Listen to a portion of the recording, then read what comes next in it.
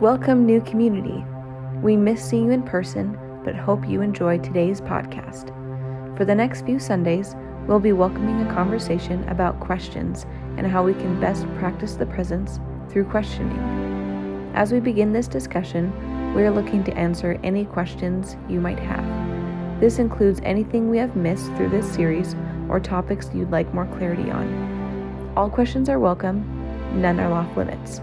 Please send them our way to staff@new-community.com. We give thanks to the God of interruptions, who breaks through our scheduled routines, our endless to-do lists, and comes to us in the form of our neighbor. Break through our efficiency, our schedules, our fear, so that we might hear your call to look beyond ourselves and awaken in us the overwhelming desire to see what would happen if we loved our neighbors, not just because of who they were or for what we could get from them, but because you love them, just like you love us.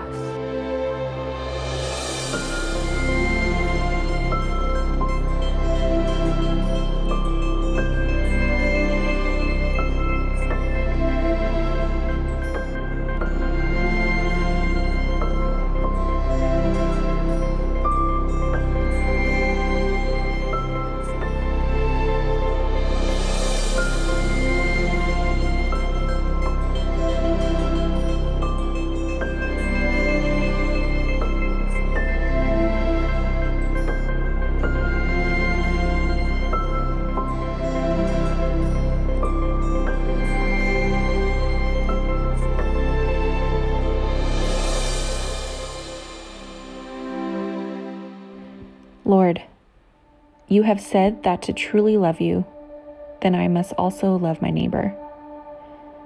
I confess that I have not always done this. Loving my neighbor takes effort and can be difficult, especially when we disagree.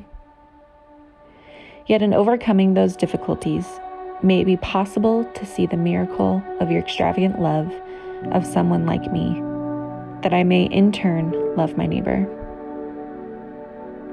Teach us to love, Lord, as you have loved us, that this world might be a better neighborhood in which to live and share.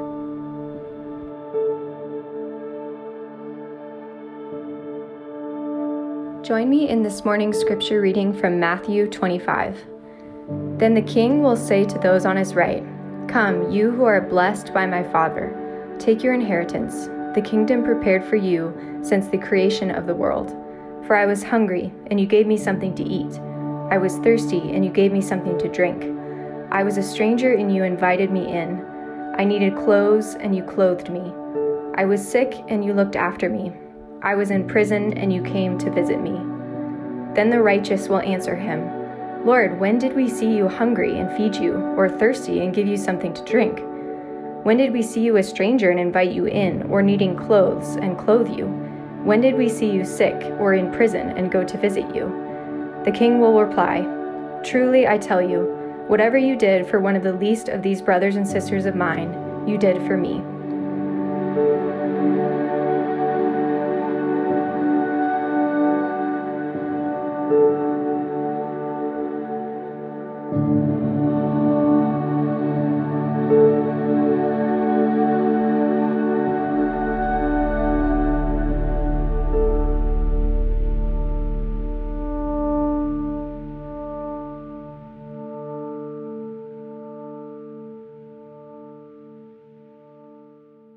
Hello, new community.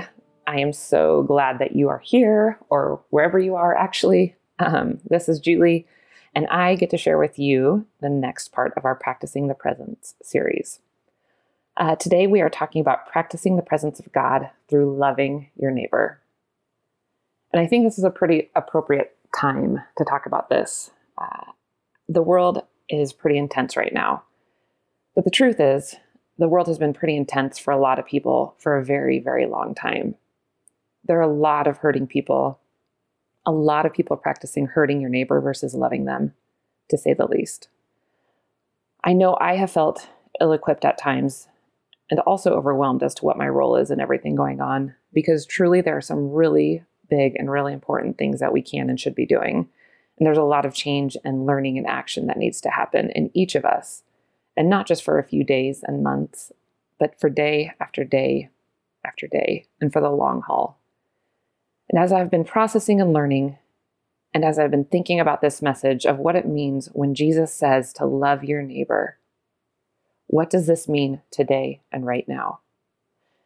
And as I've thought about that, I have felt a huge weight in that statement, while also, simultaneously, I have been reminded that there is also a beautiful simplicity in what it means to love your neighbor and love them well. And just to set the expectation, I'm not attempting to solve all of the big issues that we have going on in this short podcast. My goal today is to simply remind us that loving your neighbor is something that we are all called to do in our day-to-day lives, and at times, it may be hard or inconvenient or may require sacrifice, but often it isn't complicated. So go ahead and pause the podcast for a second and go grab your Bible really quick. And then once you have it, open up to Mark 12:28 with me and read. Mark 12:28 through 31 says this, "And one of the scribes came up and heard them disputing with one another. And seeing that he answered them well, asked him, 'Which commandment is the most important of all?' And then Jesus answered, 'The most important is, Hear, O Israel, the Lord our God, the Lord is one, and you shall love the Lord your God with all your heart and with all your soul and with all your mind and with all your strength. The second is this, you shall love your neighbor as yourself. There is no other commandment greater than these.'" No other commandment greater than these. Love God and love your neighbor. It's pretty straightforward. Sometimes, though, we do try and make it more complicated than it needs to be. If you turn to Luke 10, there's a lawyer in this, and we can be pretty similar to the lawyer. He asks Jesus a question that is so similar to questions that I ask sometimes. And he says, okay, so you say, love my neighbor. And in my head, I'm like, okay, I want to get this right. I want to check it off my list. I want to do the right thing. And so Jesus, who is my neighbor? And then Jesus goes on to respond with the parable of the Good Samaritan. And here it is. It says, "But he, the lawyer, desiring to justify himself, said to Jesus, 'And who is my neighbor?' And Jesus replied, 'A man was going down from Jerusalem to Jericho, and he fell among robbers who stripped him and beat him and departed, leaving him half dead. Now by chance a priest was going down that road, and when he saw him, he passed by on the other side. So likewise, a Levite, when he came to the place and saw him, passed by on the other side as well. But a Samaritan, as he journeyed, came to where he was, and when he saw him, he had compassion. He went to him and bound up his wounds, pouring on oil and wine. Then he set him on his own animal and brought him to an inn and took care of him. And the next day he took out 2 denarii and gave them to the innkeeper, saying, 'Take care of him, and whatever more you spend, I will repay you when I come back.' Which of these 3 do you think proved to be a neighbor to the man who fell among the robbers?" He said, "The one who showed him mercy." And Jesus said to him, "You go and do likewise." Now, when I was a kid, the main lesson that was often taught was that when Jesus shared this parable, was to show that the neighbor was the one who is hurt on the side of the road, and that all 3 people should have stopped to care for his neighbor, because we should love all people despite our differences, which that's a great lesson. And I think we should all love all people despite our differences. Absolutely. But there is more to this parable. Jesus did his Jesus thing here and answers the lawyer's question with another question and turns it upside down on him. Because simply asking, "Who is my neighbor?" is too limiting of a question. It's basically saying you're missing the point of the command and getting lost in the particulars. In verse 36, Jesus asks, "Which one of these 3 do you think proved to be a neighbor to the man who fell among the robbers?" And that's when the lawyer replied, "The one who showed him mercy." And Jesus said, "You go and do likewise." So the lawyer's saying, well, who's my neighbor? Who am I supposed to love? But Jesus is saying, the real question is, who are you? Are you someone who is a neighbor to others? Are you someone who shows mercy to others? Are you someone who loves others? There is not one specific neighbor. There's not one specific group of people we are supposed to love and others that we are not. As followers of Christ, we are called to love all people and love them well. As followers of Christ, we are called to show mercy and grace and deep care and concern for others. As followers of Christ, we are called to see others, to truly see them, who they are, what their struggles are, what their needs are, and to do what we can to meet them. I think this is one of my favorite characteristics of Jesus. Jesus loves people by truly seeing them. It is more than just meeting basic needs. He sees people, and people are known in his presence. Jesus shows us how to do this over and over throughout the Gospels, and he invites us in to do this with him. If you take a second, and actually this is a great activity throughout the week, open the Gospels this week and just look at Jesus's interactions with people. When the leper is waiting to be healed, Jesus could have just said, be healed, and be on his way. But instead, Jesus touched him, touched someone who had been shunned and separated from people and not been physically touched for years and years and years, because Jesus saw him and his need to experience the healing of being touched, accepted, and welcomed. Or when the woman was bleeding for 12 years and asks for healing, Jesus doesn't simply heal her infliction, but he stops and hears her whole story, truly seeing her, sitting with her, and in that, bringing the healing of simply being heard and known. Another time, Jesus goes to a well at the time of day when the only people who should be there would be people not fully accepted by the society. He then has a full conversation with the woman there and lets her know that he sees her and knows her. When the woman was caught in the act of adultery, side note, I believe there's also a man as well in the story, but somehow he didn't get drug out to be stoned. But when the woman was caught in the act, there are so many thoughts as to why Jesus drew in the sand and what he drew. But one of my favorite theories is that Jesus did this to distract and draw the attention away from her embarrassment and onto him instead. And then he proceeded to acknowledge her value and worth by standing up for her and advocating for her. There was also the blind man that Jesus healed by spitting in the dirt to create mud and rub it on his eyes. And that one, guys, I'm going to be honest, I'm not sure exactly why it needed to be done that way, but I am just going to trust that Jesus truly saw him and loved him well in that instance. But the point is, story after story, interaction after interaction, Jesus gets right up in there with the people. He truly sees people, and then he acts and shows love in a specific way for each individual person. In other words, proximity, seeing, and acting. One of the very definitions of being a neighbor is to be situated next to or very near to another. Jesus was with the people, saw them truly, saw them for who they were, and then showed them love based on what the person truly needed. But he had to be near them to do it. He had to put himself in the proximity of that person. And then once he was there, he would see them, he would know them, he would sit with them. He doesn't come charging in with a one-size-fits-all. He meets people. He meets us right where we are at. Jesus sees us as unique individuals, shows love in a way that people will know they are valued and loved and seen. And the same is true for us. To love our neighbor, we have to put ourselves in a place where we are able to truly see the other.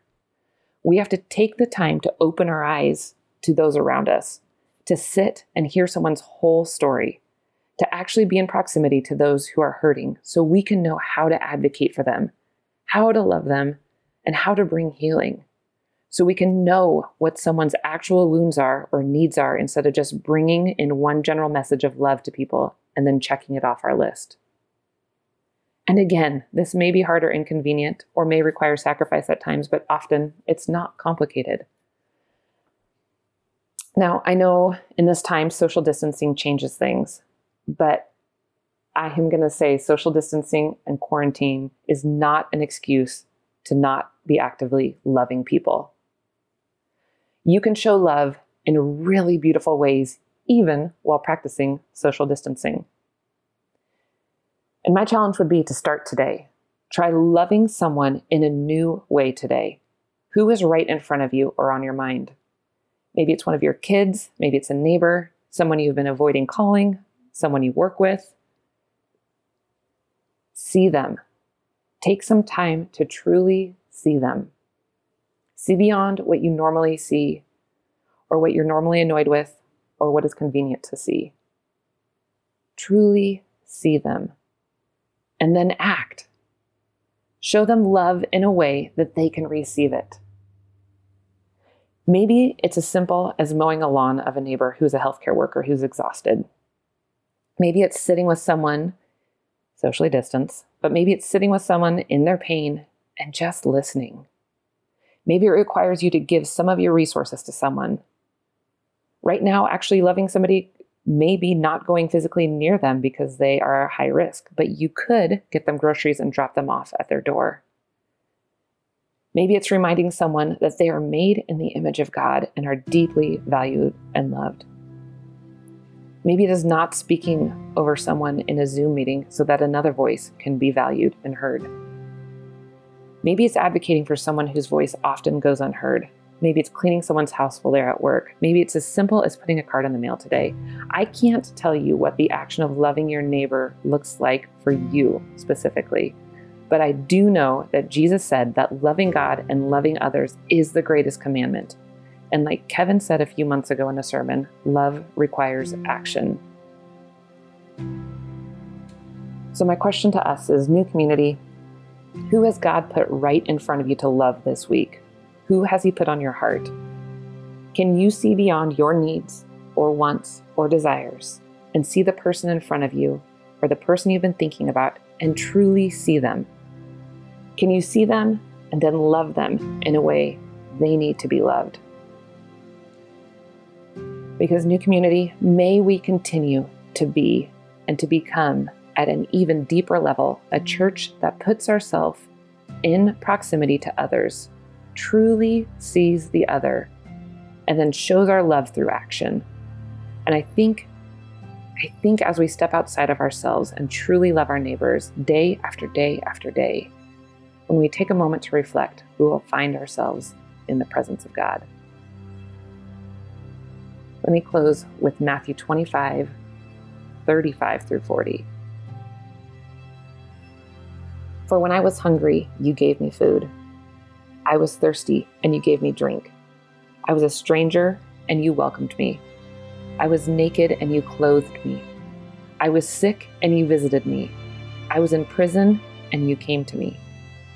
Then the righteous will answer him, saying, Lord, when did we see you hungry and feed you, or thirsty and give you drink? And when did we see you a stranger and welcome you, or naked and clothe you? And when did we see you sick or in prison and visit you? And the king will answer them, Truly, I say to you, as you did it to one of the least of these, my brothers, you did it to me. New community, may we be a community who truly loves our neighbors. Go in peace.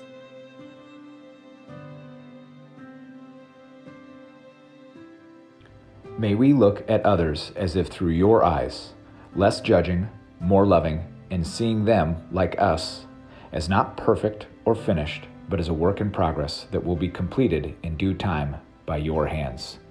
Guide us and help us to love others. We pray these things in the name of the Father, and the Son, and the Holy Spirit. Amen.